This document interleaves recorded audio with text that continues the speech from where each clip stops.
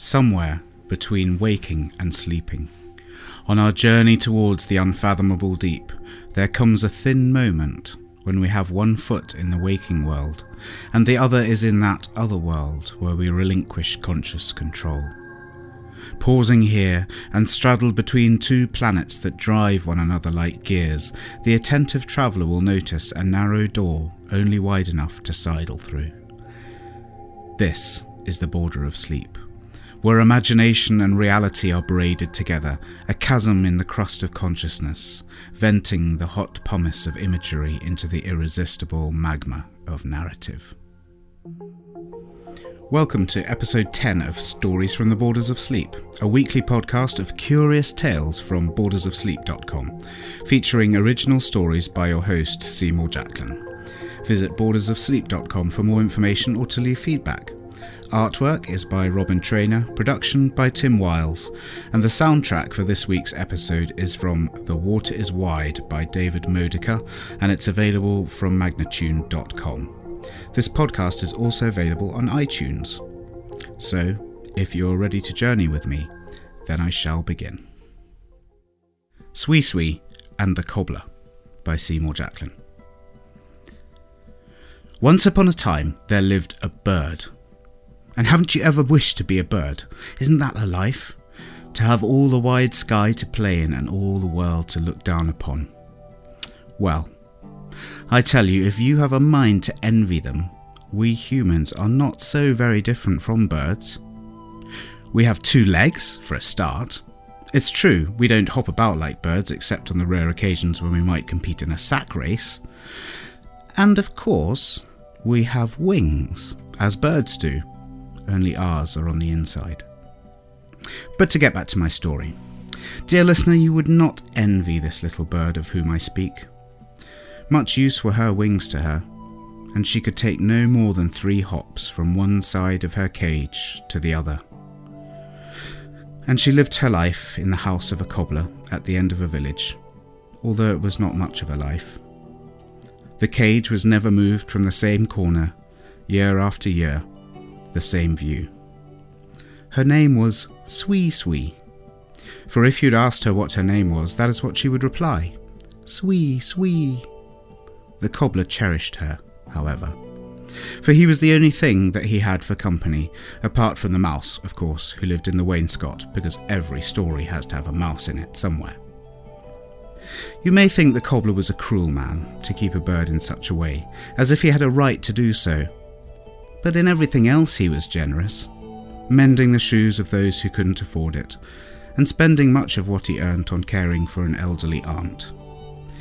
He was one of those people who was simply, like many of us, not quite aware that in 1 or 2 areas he was a little selfish. Now one day the cobbler came to feed Swee Swee a pinch of seed. He saw that she was not on her perch, but huddled against the side of the cage in the darkest corner, and she did not move. "Oh dear, what is the matter with you, little Swee Swee?" said the cobbler. Swee Swee opened her beak and spoke to the cobbler. For in times of great distress, birds are capable of extraordinary things. And in this too, they are not altogether unlike us humans.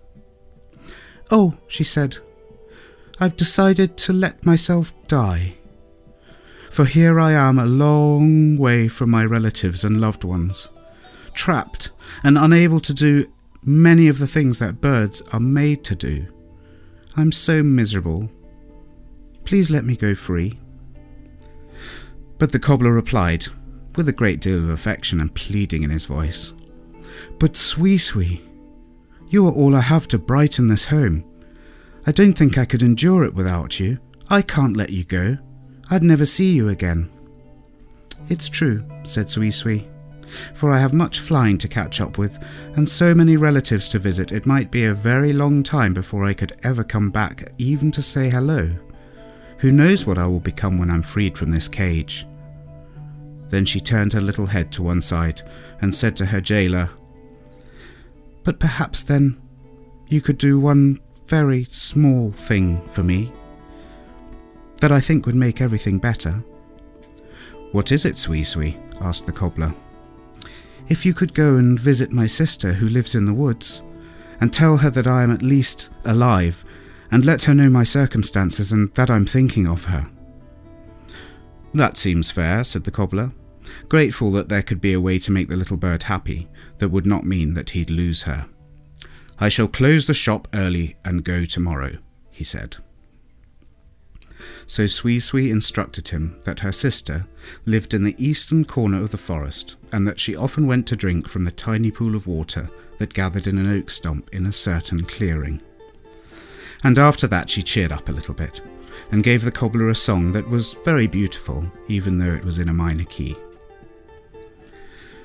True to his word, the next day the cobbler shut up his shop an hour early, while there were still a few hours of daylight remaining. He strolled out of the village until he came to the forest, half a mile further down the road, and turned onto a woodland path. And as he walked, he began to think. When a working man takes his feet onto paths he does not normally walk, he begins to think thoughts he has not normally thought. He said to himself, "I spend my days making shoes for people to walk in all over the land, but I so seldom use them myself for that purpose." And he decided that, at the next opportunity, he would begin to make himself a new pair of shoes especially for walking. He had no difficulty in finding the oak stump that Sui Sui had described, and sat down to wait as the shadows lengthened. He waited and waited, long enough for the ants to start crawling on him, and he was just about to give up when a tiny bird hopped up to the tree stump. "It must be Sui Sui's sister," thought the cobbler. "If I didn't know that she was home in the cage, then I'd think it was Sui Sui herself. They're so alike." So he addressed himself to the bird. "Are you Sui Sui's sister?" he asked. The bird hopped around to get a better look at him, and inclined her head as if she was listening. "Sui, Sui," she said, and looked at him curiously. "I've come to you with a message from your sister Sui Sui," he announced. "Sui, Sui," said the bird. So the cobbler continued, "I've come to tell you that she's alive and well, and that she lives with me in my cottage at the end of the village, in a little cage that I assure you is very comfortable." At these words, Sui Sui's sister gave a little gasp. In fact, it seemed to be her last, for immediately she fell down as dead at the foot of the tree stump with her legs sticking up in the air. The cobbler was surprised at this unexpected reaction. Had the news been too much for the little bird's heart? Not knowing quite what to do, and suddenly feeling as if he wanted to get away from that place as soon as possible, as it was all becoming very dark very quickly, he strode back to the path as swiftly as he could, losing a few threads of his clothing to brambles on the way. As he reached the road, the sun was very low in the sky. He felt as if the shadows of the woods trailed behind him, although this was just the inky sense of guilt that he may have been the cause of a little bird's death, either way. He tried to excuse himself, of course. "These timid little creatures have weak hearts," he thought. "I only did what was asked of me." He was so busy with thoughts of himself that he didn't really think about what he was going to say to Sui Sui. He reached home at dusk, and as soon as he walked into the cottage he heard Sui Sui hopping and flustering in her cage. "Have you seen my sister? How is she?" she chirruped. Menders of shoes do not always have the most sympathetic bedside manner.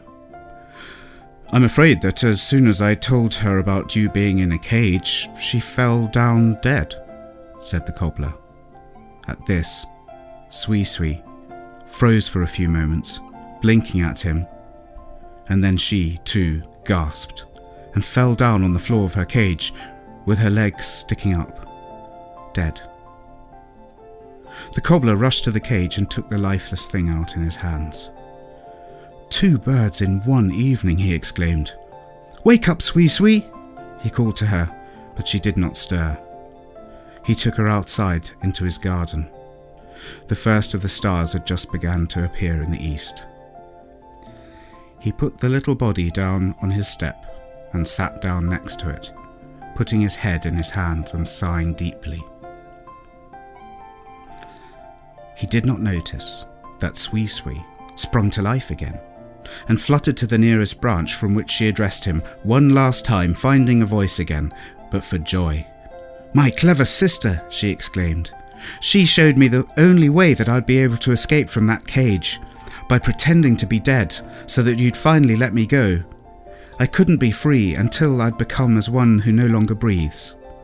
So saying, she took off again and flew towards the forest without looking back, trilling joyfully as she flew. So you see, there's another way in which birds are not so different from us. And as for the cobbler, well, that very night, by candlelight, he began to work on that fine pair of walking shoes he'd promised himself. And when they were nearly ready, he stitched them with a pattern that looked a little bit like feathers.